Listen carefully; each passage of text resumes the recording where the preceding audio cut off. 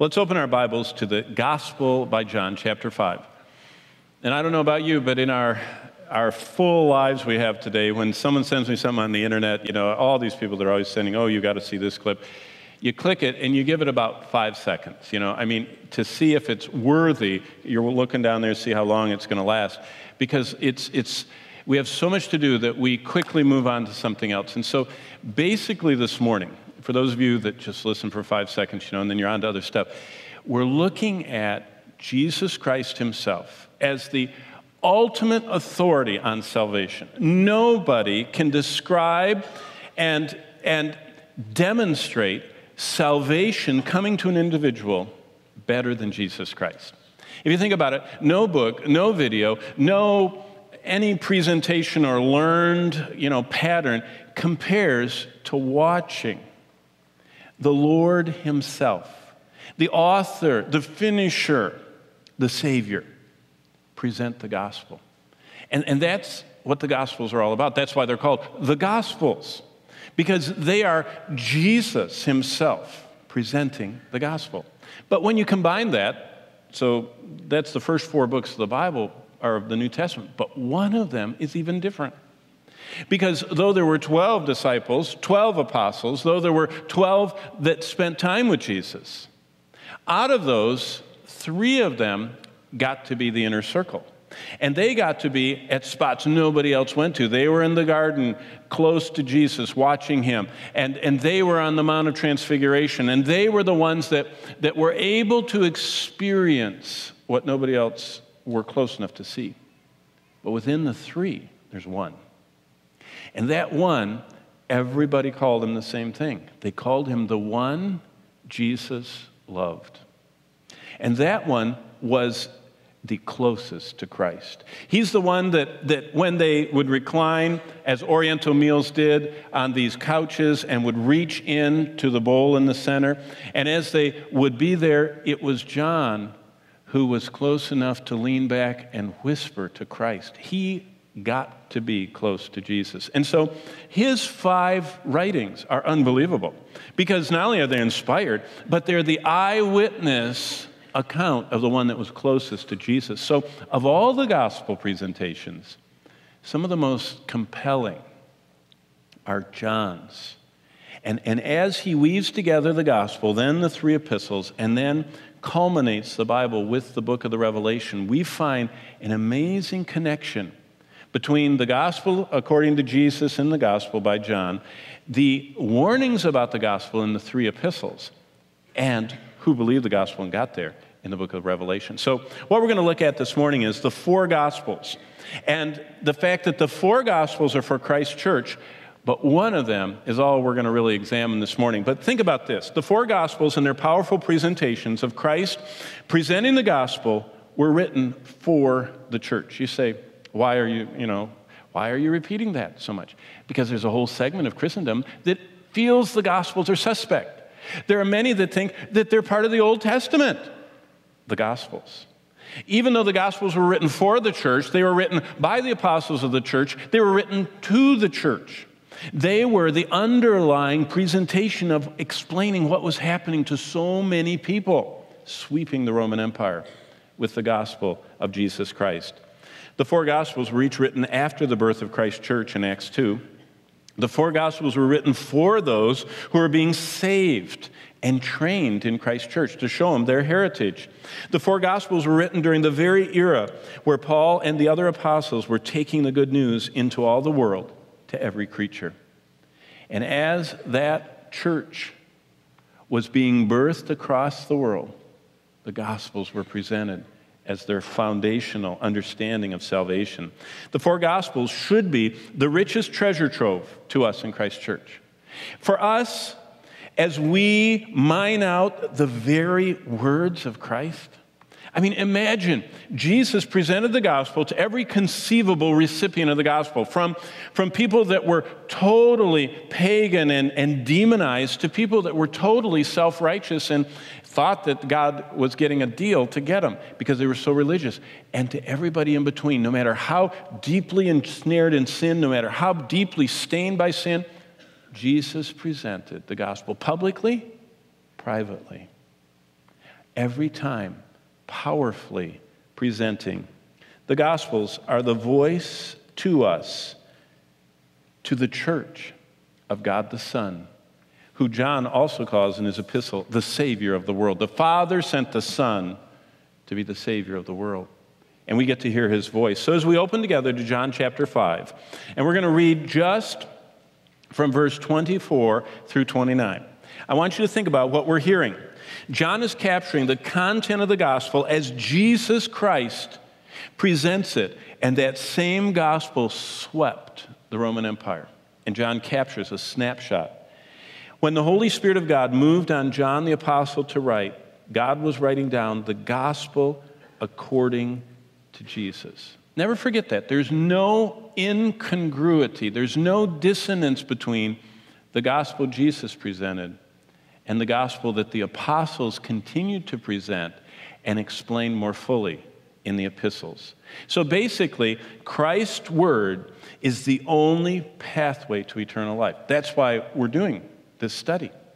Because if Jesus had a different pathway than the apostles, if Jesus had a different pathway than the Old Testament pathway, then we have many roads to God. But Jesus said, no, there's only one. And it's a supernatural road where I come down and supernaturally change you and make you able to be a part of my family. That supernatural gospel is the only pathway of eternal life. Well, John chapter 5, verse 24, let's all stand, and you follow along in your Bibles, and I'm only going to read to verse 29, and it's phenomenal to think Jesus said these things and to actually hear him say it. John chapter 5 and verse 24. Most assuredly, I say to you, he who hears my word and believes in him who sent me has everlasting life and shall not come into judgment, but has passed from death into life. Most assuredly, I say to you, the hour is coming, and now is, when the dead will hear the voice of the Son of God, and those who hear will live. For as the Father has life in himself, so he has granted to the Son to have life in himself, and has given to him authority to execute judgment also, because he is the Son of Man. Do not marvel at this, for the hour is coming in which all who are in the graves will hear his voice and come forth, those who have done good to the resurrection of life, and those who have done evil to the resurrection of condemnation. Let's bow. Father in heaven, I thank you that because your Spirit inspired John, we have the very words that you, Lord Jesus, spoke. We have the very words that you, O Father, want us to have. And inspiration means that they were flawlessly recorded and that you have wonderfully preserved them to this very day so that we know that this morning we're holding, we're reading, we're hearing your words. And it's your words that give life. It's your words that, implanted in our soul, make us supernaturally transformed. It's your word that sets us free. It's your word alone that can heal the wounds and damage of sin in our lives. It's your word that's our only defense against the evil one and his minions. And so I pray that with renewed interest and with earnest desire, that your Spirit would stir our hearts to hear you, Lord Jesus, give the gospel. In your precious name we ask that. Amen. You may be seated. As you're seated, turn back with me to chapter 1, because I want to, in this context, give you God's simple plan of salvation. As you're turning there, we're going to look at verse 12. I think about many years, in 1975, boy, that was a long time ago, I was a freshman at Bob Jones University in South Carolina in Greenville, and I remember going to my dorm room, and the dorm rooms were very small back then. They had tile floors, believe it or not, 5 bunk beds, and I was the freshman coming in with upperclassmen, and one of the upperclassmen, the senior, in the class was called the prayer captain. He was the spiritual leader of the room. I remember meeting him, shaking his hand, and I noticed when I got in, everybody else had moved in, and I only had that much room in the closet. Of course, I only had that many clothes, so it didn't matter, Things were simpler back in the 70s. And I remember that he said, his name was Mark Porter, he says, I just want to talk to you for a second. He says, I'm an evangelist. And he says, my whole life is given to the Lord to share the gospel. And he said, and my grandfather wrote a gospel tract, and I want to give you one. And he gave me one. And he says, I want you to use this. And he said, as many of them as you want, as long as we're roommates, I'll give you as many as you want. And what he gave me, and I looked down, he gave me the 1 billionth copy of a little tract called God's Simple Plan of Salvation. And it was the most unflashy tract I'd ever seen. No color, no cartoons, no buzzwords. It was just Scripture. And I thought, did you know that is God's simple plan of salvation? And look how simple it is, starting in chapter 1, verse 12. Because John captures Jesus describing 24 different scenes of the gospel being explained. Jesus, in 24 different contexts in this gospel, tells about salvation. But what's amazing is all of them are simple, and all of them say the same thing. Verse 12, it's a child in God's family by becoming supernaturally in that family. To as many as receive him, to them they give the right to become the sons of God. Did you know being a Christian means I have a whole different standing. I am related to God. I'm actually his son or daughter, and I didn't do it. God did it. See how simple it is? I'd mess it up if I did it. I'd do it the wrong way and hope for the rest of my life and keep trying to do it the right way. But when God saves someone, that instant he makes them his child. It's supernatural. Keep reading. Look at verse 29. A true believer who understands his salvation is only by trusting in one who took their place. This Lamb of God that takes away sin. It's the idea that a truly born-again person realizes they can't get rid of sin by themselves. Someone has to take it away. Someone has to pay the price, suffer the punishment. Verse 33, a believer is overwhelmed by the Holy Spirit of God. In other words, I can't clean up my life. You ever meet someone, they say, I'm really trying to clean up my life. I can't clean up my life. Did you know God is kind of like a fisherman? When he catches a fish, then he cleans it. Have you ever cleaned a fish before you caught it? No. You see, once a person comes, they're overwhelmed by the Spirit of God, and our whole inside is supernaturally changed by God, not by us, by God. Then we get to chapter 2. We saw last time a believer is saved only by hanging on to Christ alone. It says, then they put their faith in him. Chapter 2, verse 11. What that means is salvation is a person, and that person saves us. And that person that saved us, we cling to. It's kind of like the life jacket thrown in the storm. You look at it, that's nice, but you'll drown. But if you grasp it and do not let go. So we cling to Christ, but we find as we cling to him that he's holding us. And our salvation isn't based on how hard we hold on to him, but that he is the person, the one we cling to, is our substitute and our Savior. Then we get to chapter 3, and we saw the fifth scene is this whole born-again Nicodemus and Jesus explaining that to them, and a believer starts life over again. And then we got to chapter 4, and we saw that salvation is drinking the water of life. Chapter 4, verse 10, it's this living water. Why does Jesus use this drinking stuff? What is he trying to say? Well, if I up here was eating something and drinking it, it would either make you thirsty or hungry, but it would not impact you, other than your perception and your feelings and thoughts. But it would not transform you. You had not ingested what I was eating. That's what salvation is like. Did you know that nowadays many people think they're Christians because they watch people eating and drinking, not because they've eaten and drank of Christ. And so Jesus said believers have the water of life. They find him as a spring that wells up inside of them that never runs dry. You know, religion runs dry after a while. People can have these religious highs and they can do something and it'll last for a while and then it's gone. Jesus said, those who come to me have a well of water that will never be exhausted, never run dry. Wow. Then Jesus said those people began in verse 23 and 24 to worship him. And did you know the greatest way to prepare for this being the most fabulous worship time of corporate worship of the week is that the other 167 hours of the week that we're personal worshipers, that we personally worship God spiritually in truth.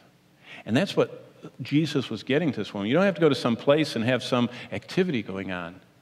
You just have to be drinking the water of life. It'll just flow out of you.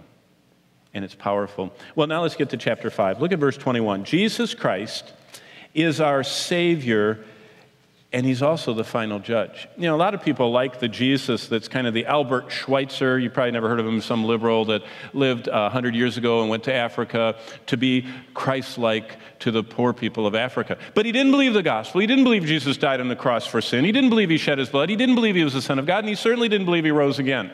But he wanted to be Christ-like. You can't be. You see, that's not the gospel, because the same Jesus who is the Savior is also the judge. And look at verse 21. For as the Father raised the dead and gives life to them, even so the Son gives life to whom he will. Jesus is a life giver. He is the one that gives life. That's why we come to Christ in our lostness and need and cry out to him, and he grants eternal life to us. Now, it's all of these things we're talking about all happen simultaneously, but he's the one that does it. A believer in the gospel according to Jesus is someone who hears, the Son who gives life to whom he will. He is a person, and they hear his voice through his word. Faith comes by hearing, and hearing by the word of God. But it doesn't end there. Look at verse 24. Most assuredly, I say to you, Jesus is talking here, he who hears my word, not just, they don't just hear the word, they believe in him who sent me. Now that's what's really interesting.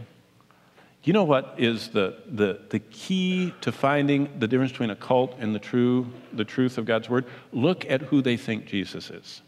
If they think he's merely a prophet, it's false religion. It's damnable, untrue. If they think he's just a created being, it's false. If they think that he's an angel, if they think he's just a great man, you know, kind of a moral influence, and they don't believe, look what Jesus said in verse 24. He who hears my word and believes in him who sent me. Who sent him? His Father. That means he's the Son. And the Son said, I and my Father are one. And so it's a package. And those people say, oh, the God of the Old Testament, you know, we're not sure about him, but boy, the Jesus in the New Testament's kind of nice. No, they're one. It's one and the same. And you got to take the package to be saved. And when you do, look what it says. He who hears my word, verse 24, and believes in him who sent me has everlasting life and shall not come into judgment. But look at this. But is passed from death into life. You know what? There's kind of two pens, two boxes, two holding places. And all 6.94 billion people alive on earth are in one stall or the other. There's no third option. Either they're in death, kind of like, you know, I think about all this Auschwitz stuff. You know, every time I go over to Israel, Yad Vashem, we go see, and we are reminded of the whole Holocaust. Did you know those people that were in the showers that were going to be gassed, on the other side of the doors were the furnaces? And those people were headed to death. You know what? Jesus said that's where all of us are. The instant of our birth, we're born on this side of the fence. Every one of us are born headed to death. But look what it says in verse 24. But those who believe and hear his word and believe in him are passed from death into life. We're moved into the other side. You know what John said in his epistle? He said there's only two kinds of people, those that have the Son and those that don't. The deaf ones don't have the Son. The ones that have life have the Son. Only two kinds of people. And everybody in this world, as you're walking, as you're going to school, as you're going to work, as you're driving, looking at the foliage that's falling down, and going to the game or whatever you do, eating here and there, everyone you see, in your mind, you ought to be going, they're either in or they're out. Either they have death or life. Either they have the Son or they don't. Doesn't matter how religious they are. Doesn't matter how outwardly pagan or religious they look. Either they have the Son and they have life or they don't. Amazing. Look at verse 28. Do not marvel at this, for the hour is coming in which all that are in the graves will hear his voice. That's why Jesus was so careful when he raised people from the dead. By the time we get to chapter 11, if we ever get there at this speed, I don't know if we will, but when you get to chapter 11, Jesus goes to a graveyard. He goes to a family tomb. He goes to where Mary and Martha had buried their brother Lazarus. And what does Jesus say? Come forth? No. We would have had general resurrection. He said, Lazarus, you come forth. But look what verse 28 says. All who are in the graves will hear his voice. I bet there was a shockwave through the underworld. They could hear him. See, they hear his voice. It's too late. They can't respond if they died in the death side and in their sins. But all that are in the graves, verse 28, will hear his voice. Verse 29, come forth, those who have done good to the resurrection of life. You see, God ensures that anybody that's been transferred from this side to this side does good, because only people who do the will of the Father in heaven go to heaven. You understand, God has at stake that all he saves, he sanctifies. Everyone he justifies is sanctified. There will be fruit in anybody going to heaven, because they, look what it says, will do good, and they have the resurrection of life. And those who have done evil, the resurrection of condemnation. You say, well, you mean all the people on this side never did anything wrong? Oh, they did a lot wrong, the people that have life. It's just there's no record of it anymore. So that's the only gospel message. When we get to heaven, there's no record we did anything wrong. That's why the people in Matthew 7 weren't saved. There's still a record of all their sins. That's why Jesus said, I didn't know you. Everybody I know, I erase the record of their sin. But I don't know you. Go to the place I prepared for the devil and his angels. Well, keep going to chapter 6. Here's our 9th scene. Jesus Christ is the bread of life that gives eternally secured life, starting in verse 27. In John chapter 6, Jesus, as John's recording him, portrays a believer who believes the gospel that Jesus teaches as one who is securely drawn to Christ. So the supernatural divine tractor beam gets on them, and they can't get away, and pulls them. They're securely drawn to Christ, but it doesn't stop there. Those who are securely drawn partake of Christ and stay with him. See, one of the truths of salvation is Jesus says that all who come to me, I'll never cast out, and whoever comes to me, no one can pluck them out. No one can remove them, including themselves. See, I'm part of the no one. People believe that verse. They think, oh, no one can take my salvation away, but I can lose it. Aren't you one too? Aren't you human too? Jesus said, no human, no creature, no spirit being, nothing can separate what I've done. But let's look at these one at a time. Look at verse 27 of chapter 6. Do not labor for the food which perishes, but for the food which endures to everlasting life. A believer endures. They securely come to Christ. He says the same thing in verse 35. Jesus said to them, I'm the bread of life. He who comes to me shall never hunger. Jesus said, I'm the bread, and the only way you get the bread is you come here where I am, and when you're with me, I'm feeding your soul. You see, that's the problem. A lot of believers act like unbelievers. In fact, in April, we had Ken Ham here. Ken Ham, the creation apologist, is an unbelievable servant of the Lord and great communicator. He wrote a book about 5 years ago, an assessment of the church. Everybody, we have all kinds of statistics and all these things, these alarming things, but Ken put it well. You know what he said? The title of the book is Already Gone, and his premise is this: that the children of believers today are growing up in homes where they do not see parents drawn to the Word. They see their parents drawn to everything but the Word. They see their parents just totally living on their own, and they go to church. And they're totally different in church, and the kids notice that, and they come to church, and they go through this church charade, and then they go back to the real world, and the kids go, this is a charade. And so they are more into what they consider the real world, the electronic and cartoon and game and movie and social world, which is very real to them and to their parents, by the way, and God is not. And so what happens is as soon as the kids can decide, they check out. And they're, as Ken Ham said, already gone. Why are they gone? Because they don't see reality. They don't see what I'm talking about here. This is real salvation. Jesus said, the majority of people, the wide road during the church age is going to hell. The narrow, you ought to reread what he said. In the book of Matthew, he says, the way of salvation is narrow and there are few people on it. The broad road of religion, most people are on. And what it is they're just associated with it. They know all about it, but they've never had all these things happen. You keep going in verse 35 to verse 37, because I love this. Jesus merges Calvinism and one of the tenets of Arminianism in one verse. It's wonderful.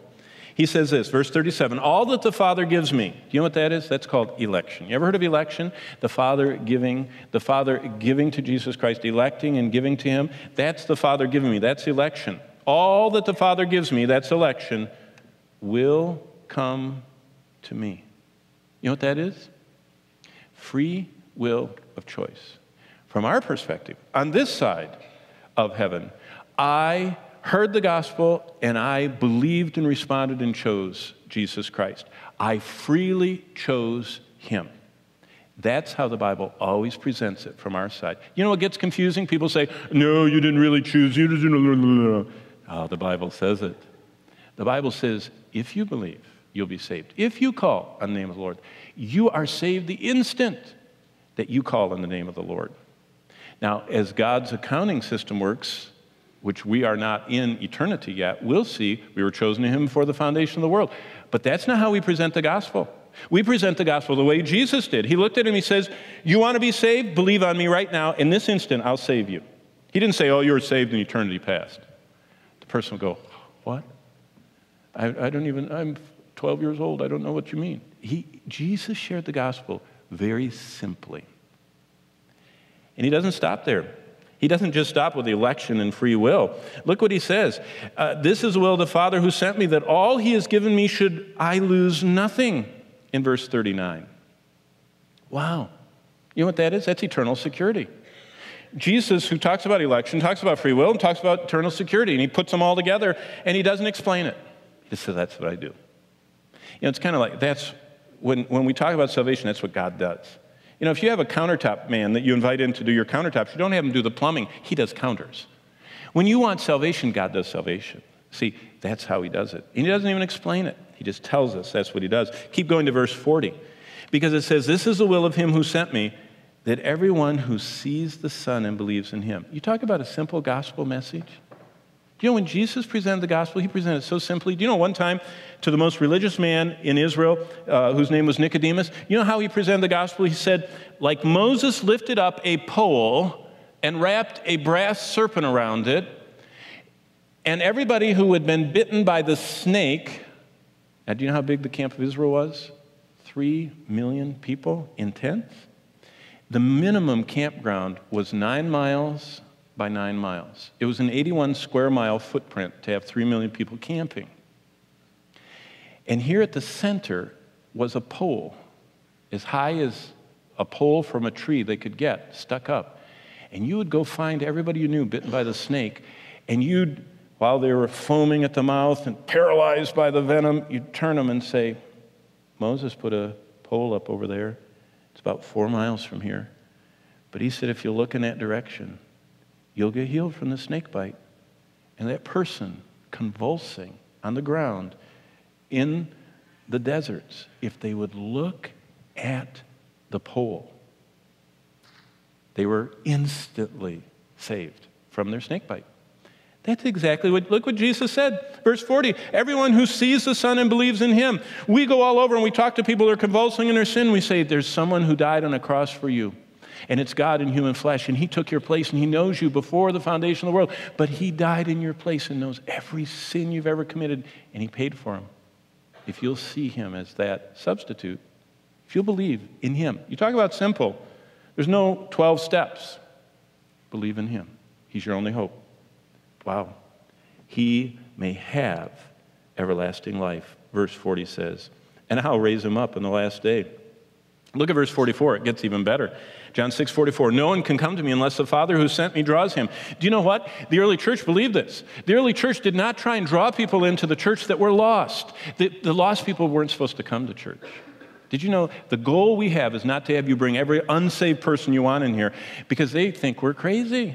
I mean, what I'm saying right now, most unsaved people, they go, what is he talking about? Snakes and foaming and Jesus and whoa. They don't understand. Did you know Paul said if an unbeliever came into church, they'd think we're all crazy. What are we supposed to do? We're supposed to live this life and be so encouraged as we gather that we go out, and look what it says in verse 44. We go out looking for people whom the Father is drawing to himself. That's why evangelism is not flash and powerful, humanly speaking. It's simple and it's very weak, and we get to witness the greatest miracle. That's why if you want to really be assured of your salvation, go out and lead people to Christ because you see miracles happen before your eyes. You see people turned from blindness to sight, from darkness to light, from being totally ensnared by Satan to the power of God. But how did that happen? Verse 44, the Father has to draw them. That's why prayer is so important. We have a lot of people on the front line. We have our evangelist missionaries. We have our local evangelists. We're all supposed to be going into all the world, especially our little world around us. And we're supposed to be sharing the gospel. And when the Lord draws them, they respond.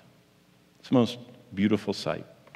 Look at verse 47. Most assuredly I say unto you, he who believes in me has everlasting life. You talk about a simple message, believe in me, you have everlasting life. You can't get simpler than that. And that's how Jesus shared it. Verse 51, Jesus starts here down through verse 56 saying that you have to partake of Jesus. You have to drink Jesus. You have to stay in Jesus. And you say, wait, is this different than believing? No. Salvation, God does. And if God saves someone, they partake of Jesus, they see Jesus, and they stay in Jesus, if God saves them.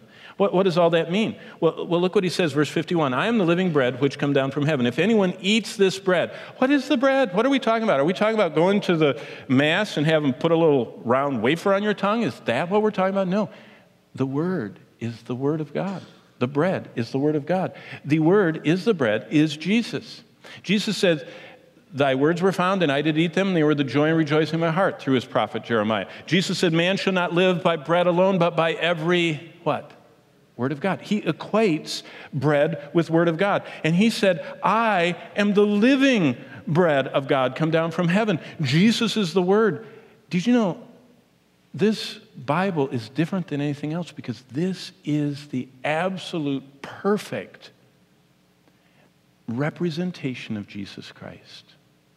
You understand, he is the Word of God. This book records his words, his mind, his will, his plan of salvation.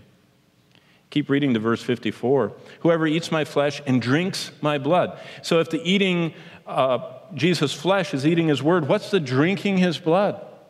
In whom we have redemption, even the forgiveness of sins through his blood. The blood of Jesus Christ, God's Son, cleanses me from all unrighteousness. It talks about the life of Jesus poured out on the cross, his blood, which is synonymous with his life being poured out, takes care of my sin. It's his justifying death. I drink of that. That means that I actually don't just watch it, I participate. That's what salvation is. And finally, verse 56, he who eats my flesh, that allows the word in, drinks my blood, that is, allows themselves to be washed and cleansed and transformed by the sacrifice of Christ on the cross, abides in me, and I in him. You know what Jesus said? It's divine. You can't do that. You can't eat me, you can't drink me, and you can't abide in me on your own. It's only something God does for us to partake of Christ. Look at verse 63. Here's another one. Salvation is of the Lord. I love verse 63. It is the Spirit who gives life. You know what? There's a lot of people that are trying to do CPR on people. They're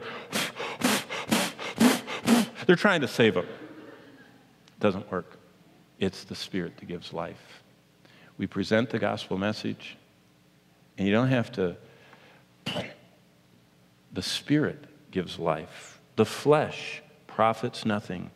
The words that I speak to you are spirit and they are life. Look at verse 65, chapter 6, verse 65.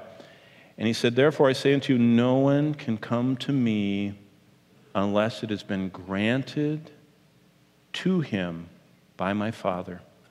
Boy, the people really understood what he said. Look at verse 66. And from that time on, many quit following Christ.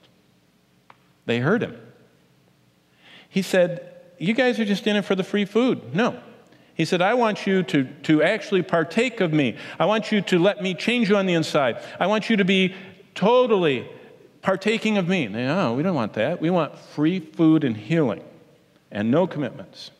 Keep going to chapter 7, verse 17. Here's the 11th one. Salvation produces in us, true salvation produces in us submission to the will of God. Verse 17. If anyone wills to do his will, he'll know concerning the doctrine whether it's from God or whether I speak on my own authority. A believer in the gospel according to Jesus is someone who chooses to do God's will. You say, how do you know that? Because Jesus said to those in Matthew 7 who are going to judgment and to eternal destruction, he says unto you, you never did the will of my Father in heaven. What does that mean? It means a believer at the instant of salvation is changed on the inside to wanting to submit to the will of God. More than anything else, I want to not build my life on the Word of God. I want to build my life under it. I want to submit to whatever it is that is the limitation on my life that He has. I want to submit.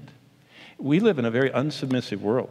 I mean, people don't want to be told anything, what to do. I mean, our flesh rebels, but the Spirit makes us submissive, and we want to do His will. Look at verse 37. It doesn't end there. Salvation produces in us a life overflowing with God's Spirit. And this is the last one that we can look at this morning, but I always think about what it means to have God move inside. You can't take a living, infinite, eternal God who said, when I come in, I'm going to be what it says in verse 37, on that last day, the great day of the feast, John 7:37, Jesus stood and cried out and said, if you thirst, come to me and drink. So get saved. Verse 38, he who believes in me, as the scripture has said, out of his heart will flow rivers of living water. You know what Jesus said? If I move inside, you're going to burst out with rivers of life-giving water from your life. You're going to not only have enough to totally satisfy your life, it's going to just flow out of you. Always reminds me of, that you can't hide God. Reminds me of something when I was young and single and foolish and everything. I used to live in California, and I used to attend Grace Community Church, and John MacArthur would speak, and I had figured it out, that if I left just as John said, let's bow our heads, and jumped in my car and parked in the right place, I could hit the 5 and hit the Pomona, and I could get to Fullerton in time for second service.